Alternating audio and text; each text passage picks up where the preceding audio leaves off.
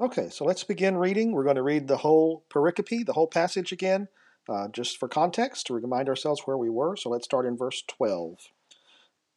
Paul says, "All things are lawful for me, but not all things are helpful. All things are lawful for me, but I will not be dominated by anything. Food is meant for the stomach, and the stomach for food. And God will destroy both one and the other. The body is not meant for sexual immorality, but for the Lord, and the Lord for the body. And God raised the Lord, and will also raise us up by his power. Do you not know that your bodies are members of Christ? Shall I then take members of Christ and make them members of a prostitute? Never. Or do you not know that he who is joined to a prostitute becomes one body with her? For as it is written, the two will become one flesh. But he who is joined to the Lord becomes one spirit with him. Flee from sexual immorality. Every other sin a person commits is outside the body, but the sexually immoral person sins against his own body. Or do you not know that your body is a temple of the Holy Spirit within you, whom you have from God? You are not your own, for you were bought with a price. So glorify God in your body." Okay, that's the whole passage. And if you remember, last week we kind of broke it down into three sections. We had this section up here. We called that section 1. I think it's 12 through 14. And that was basically the false logic, the really dumb way of thinking that leads you into sin, particularly into sexual sin. And then 15 through 17 was section 2, and that was the sort of the consequence. This is what you're doing to the body of Christ when you fall into this faulty logic. And then the third section is what we're going to cover tonight, is the 18 through 20, and this was where Paul tells us there's a better way. There's a better way to behave. There's a higher standard with which to live. So we're going to focus in on 18 through 20 tonight. So let's go ahead and pull that up. So just like last week, I want to take this and break this down by the logical argument. So let's structure the argument the way that Paul is laying it out, and I think when we get there, when we figure out how it's laid out, what is the process for getting to where we have to go, that helps us understand what it is that Paul is saying. What does the Holy Spirit mean as he's talking to us through these verses? So if I were to lay this out, the bottom foundational piece would be this right here: you were bought with a price. Let's call that one. And then from there, we see that you are not your own. That's two.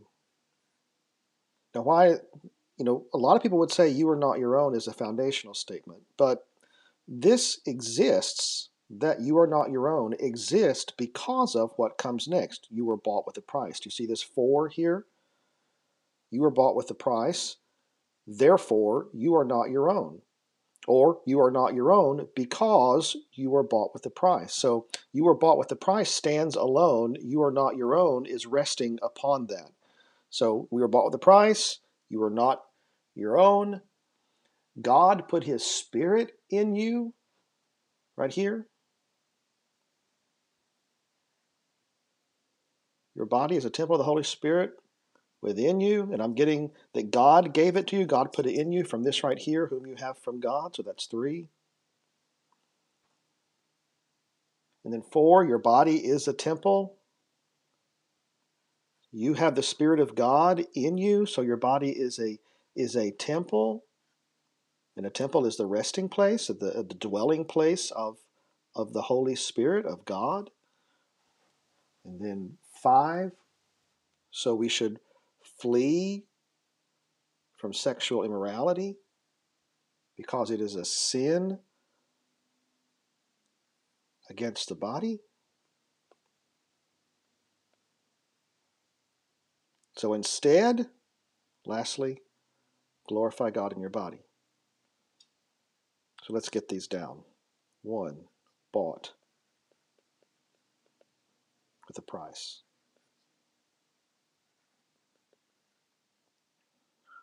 2. You are not your own.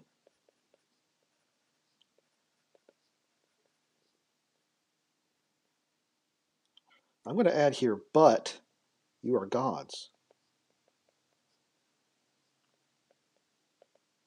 You're not your own. Well, then whose are you? Obviously, you are God's. You were bought with the price. You are God's.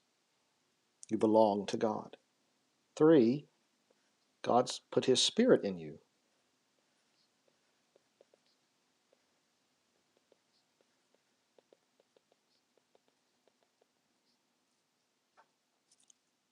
4, you are therefore his temple. That means therefore.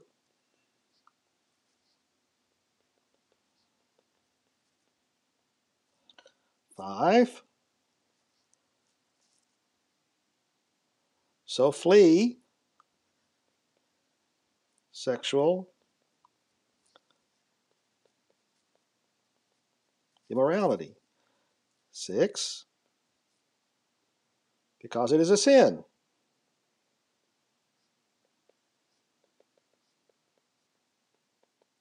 Not just a sin in general, but a sin against the temple of God.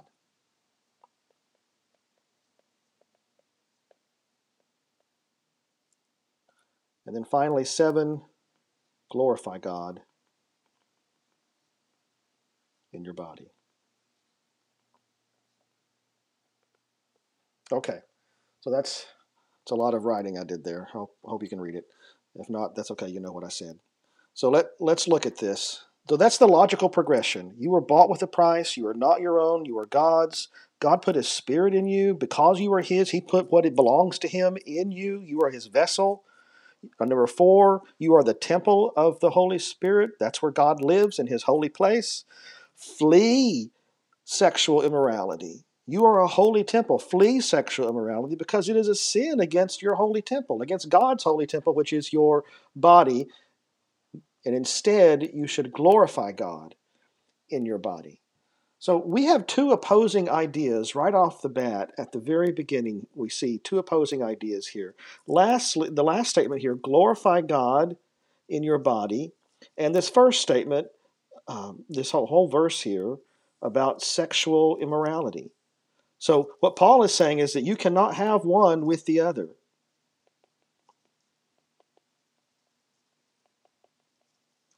You cannot glorify God and be sexually immoral.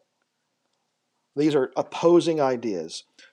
Sexual immorality, if it exists, it shouldn't be there. You should not engage in sexual immorality.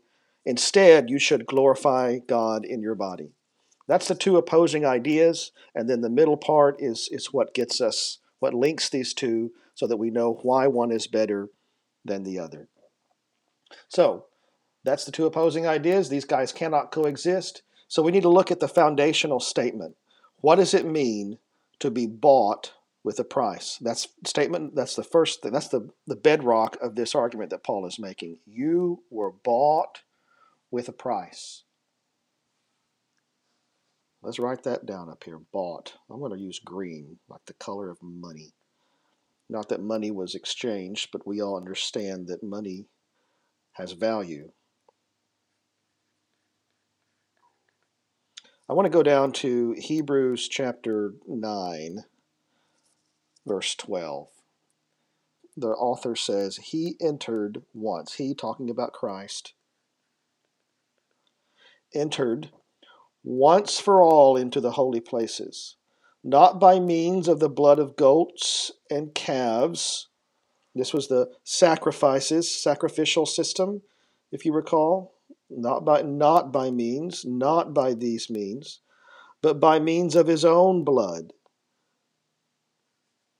thus securing an eternal redemption. So we are bought by Jesus' blood. That's his own life. That was the price that was paid. We are bought for eternal redemption. So let's put that up here. We were bought for eternal redemption.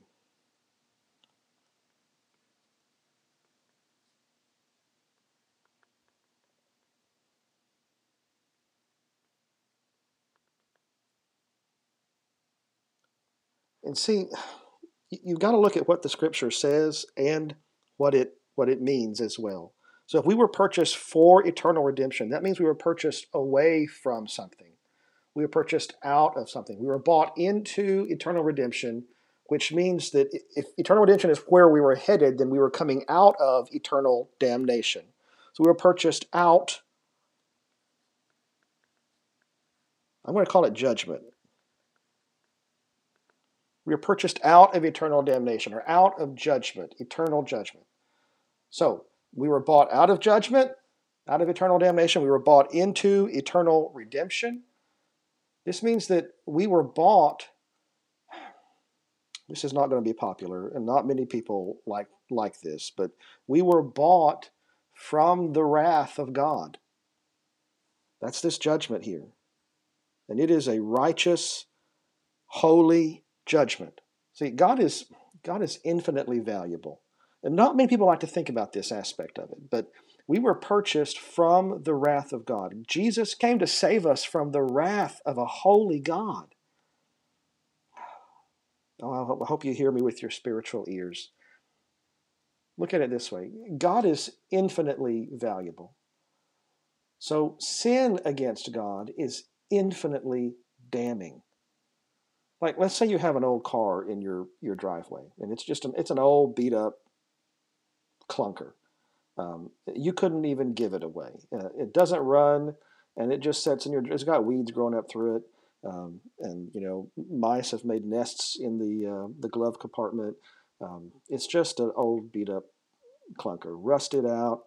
So if I come over to your house one morning and I have a sledgehammer, and I take a sledgehammer to the headlights and to the doors, and I just do a number on that thing, I have not really, it was pretty worthless to begin with, but I've done damage to it, and I should rightfully have to compensate you for whatever damage is done. But come on.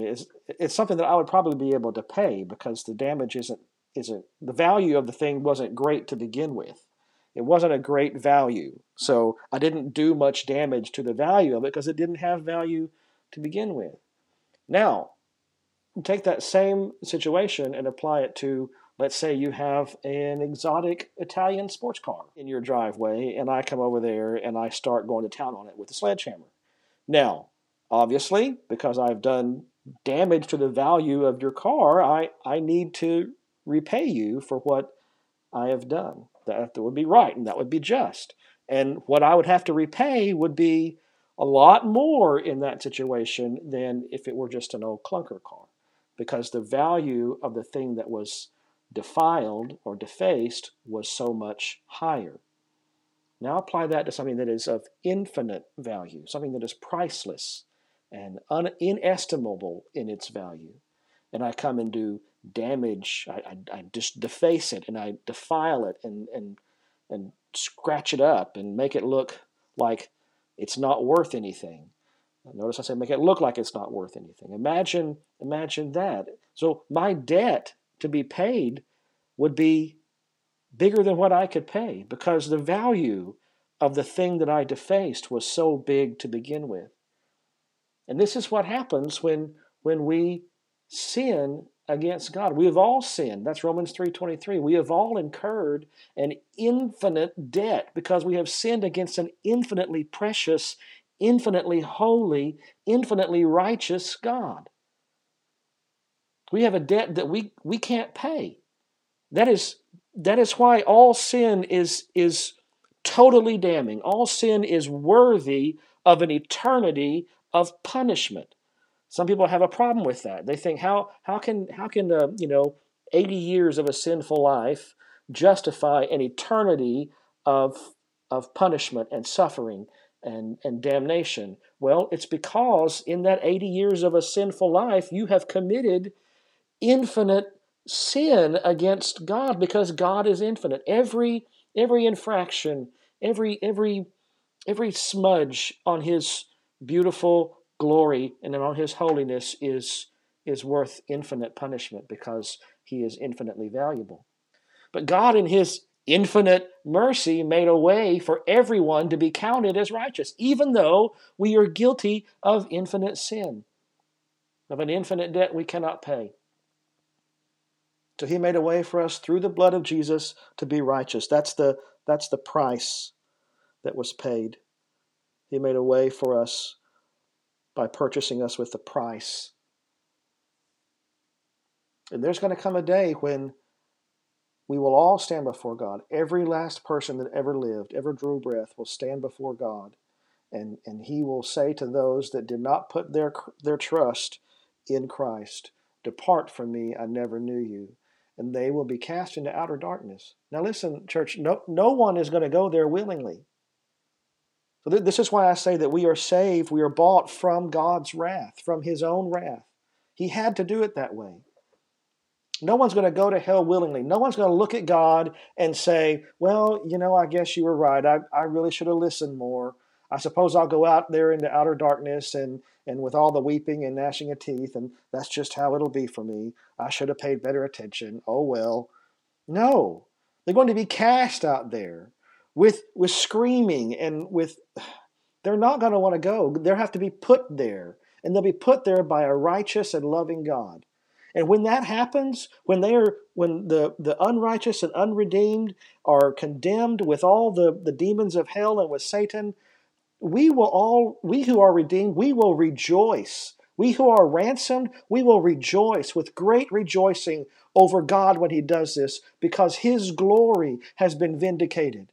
His righteousness has been upheld. His holiness has been exalted. And we will glory in that. We will rejoice with much rejoicing over that. It won't be a sad thing for us. We won't look at him and think, "Oh, how mean could you be? How unloving could you be?" No, we will satisfy ourselves in that God's glory has been ransomed and secured. So this is why I say we are bought from God's wrath. We're bought from God's judgment. Well, look what else that we're bought from. Down in Hebrews chapter 9, just skip a few verses, verse 14. He says, "How much more will the blood of Christ, who through the eternal Spirit offered himself without blemish to God, purify our conscience from dead works to serve the living God." That's important right there. Serve the living God from dead works. So not only are we we are saved from judgment for sin, but we were bought from sin itself. That's dead works. We were bought from sin itself. So let's add that up here. Sin, 3. We're bought from sin. That's what that purchase bought us from. Freedom from sin. And look at what else it did. There's one more here. This is the flip side of being bought from sin, from dead works. For those who struggle and say, I just can't do it.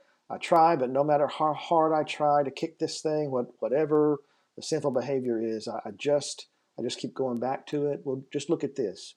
You were bought to serve the living God. This was purchased by the blood of Jesus. What does that mean? What does that mean?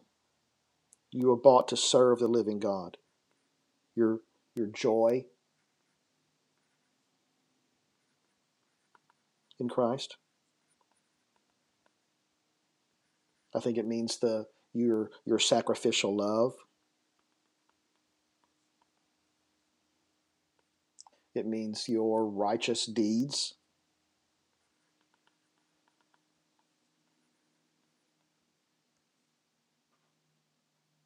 Jesus said, "Let your light so shine before men that they see your good works and glorify God."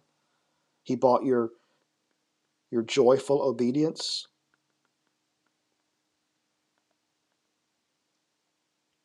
He bought your purity. He bought your holiness.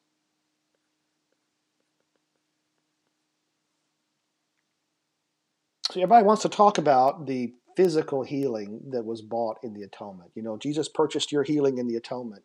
And I'm not discounting that one bit. Sure, yes, absolutely. Jesus bought that in the atonement. But I'm going to tell you one thing. The body is temporary. Paul says as much in the first part of this passage. God will destroy both one and the other. Jesus said, don't be afraid of the one who can destroy the body, but be afraid of the one who can destroy the soul in hell. Your body is temporary, and it doesn't matter how healthy you are. It doesn't matter how healthy I am. One day, this body is going to perish. One day this body will wither and it will die, and I will be without it until I am resurrected on that glorious day. But for the meantime, Lord, heal my soul, O Lord. Fix my broken heart so that it sings for you. Let me run this race with indescribable, indestructible joy.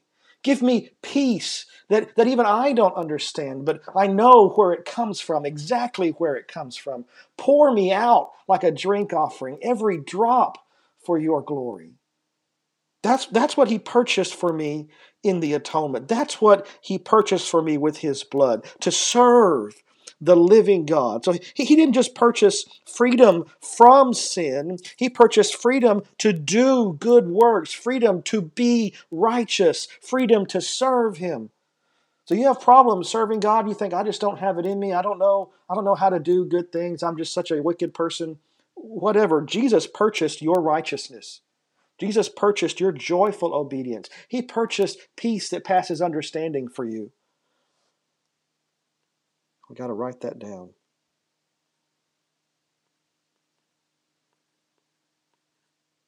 Freedom to serve. Serve the Lord with gladness. That means so many things, church. From our sacrificial giving to our sacrificial love, to being joyful in all situations. Paul said, rejoice, and again I say, rejoice always. So many things were bought in that atonement that have nothing to do with our physical ailments or what physical ailments. Sure, that's there, but that the greater, more important thing is that our souls have been restored through the atonement. Our souls have been bought, and we have been given healing in our souls through the atonement. You were bought with a price. You are not your own. So you belong to God, and as God's person, as God's body, what is he does with you, what he thinks is right to do with you. He puts his spirit in you. And the dwelling place of the Holy Spirit is the temple of God. The Holy Spirit, which is both from God and it is God. So God dwells within you. His Spirit is sent from him to you as a comforter, and he is God. He is God in the Holy Spirit to dwell in you. That makes you a holy temple. Well, what does it mean to be a temple?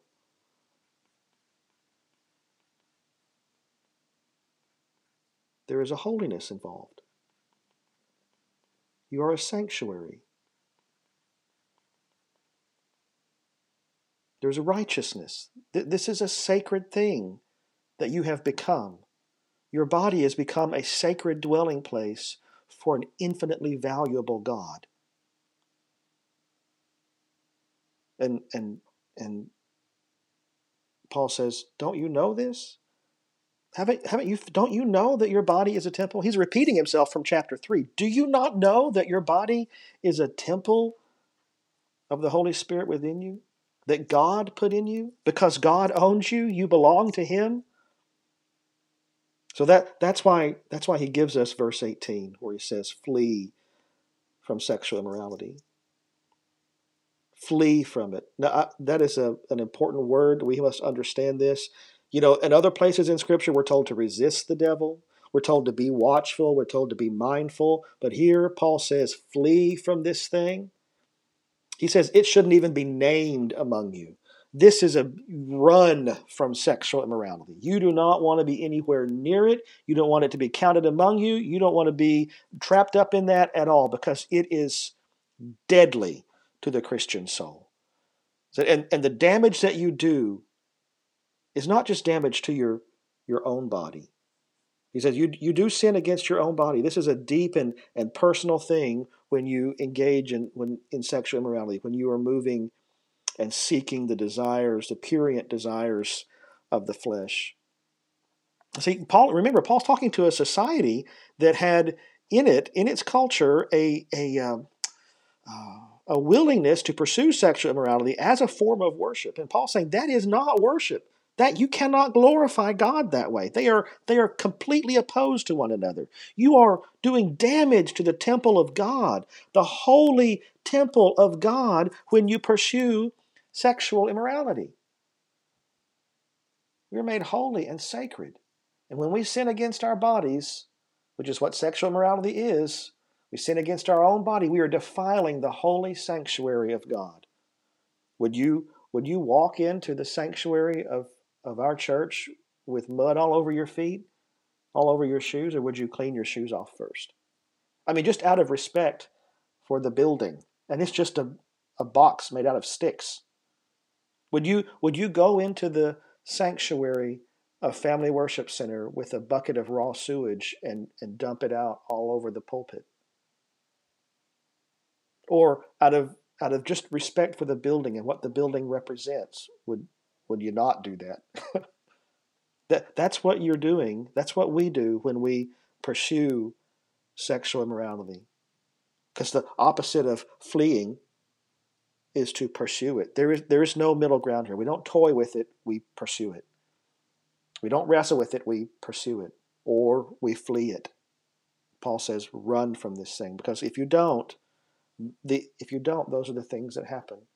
You are defiling God's holy temple. So he says, instead, what you should do, instead, church, is to glorify God in your body. That's the difference. Glorify God in your body. Whatever you do in word or deed, or whatever you eat or drink, whatever you do it all to the glory of God. All of life. Isn't Paul great? That's if I had to sum it up, his whole message, all of life to the glory of God. And I hope you don't get sick of hearing me say that, because that is how we are called to live. So flee from things that are prurient. Flee from things that defile the temple of God. And instead, glorify God in your body. That can mean some things with, self-sacrifice, doing without. Maybe, we don't have that extra dessert. And I'm talking to myself. I'm pointing fingers at me here. Maybe, we don't watch that extra episode. And instead we use our body, the body that God gave us. That's interesting here that he says in your body, when he just got finished telling us we are not our own. That is that stewardship right there. We are given our bodies by God. He owns them, and he has given them to us to be good stewards over. And a steward manages an asset for its owner. You don't own your body, you just manage this asset for God. And so whatever we do, like I said earlier, pour me out like a drink offering, every drop for your glory. And that's what Paul would say. If I'm poured out like a drink offering, let it be for God's glory, for your salvation and for God's glory. And that's what we should be praying. God, use us. Help us to find ways to be poured out for your glory. To use what you've given us, the precious few years on this planet that you've given us to build your kingdom, to glorify you, not to be a stumbling stone or a stumbling block to others, but to glorify you. Well, I hope this has been beneficial to you. We're going to call it quits for that. That's the end of chapter 6. Glorify God in your bodies. You were bought with a price. Amen. So let's pray, and then we'll get out of here. And I love you guys, and we'll see you next week. So Father God, once again we come to you and we thank you so much for your precious word. And I pray that it has been light and life to all of us who have heard it.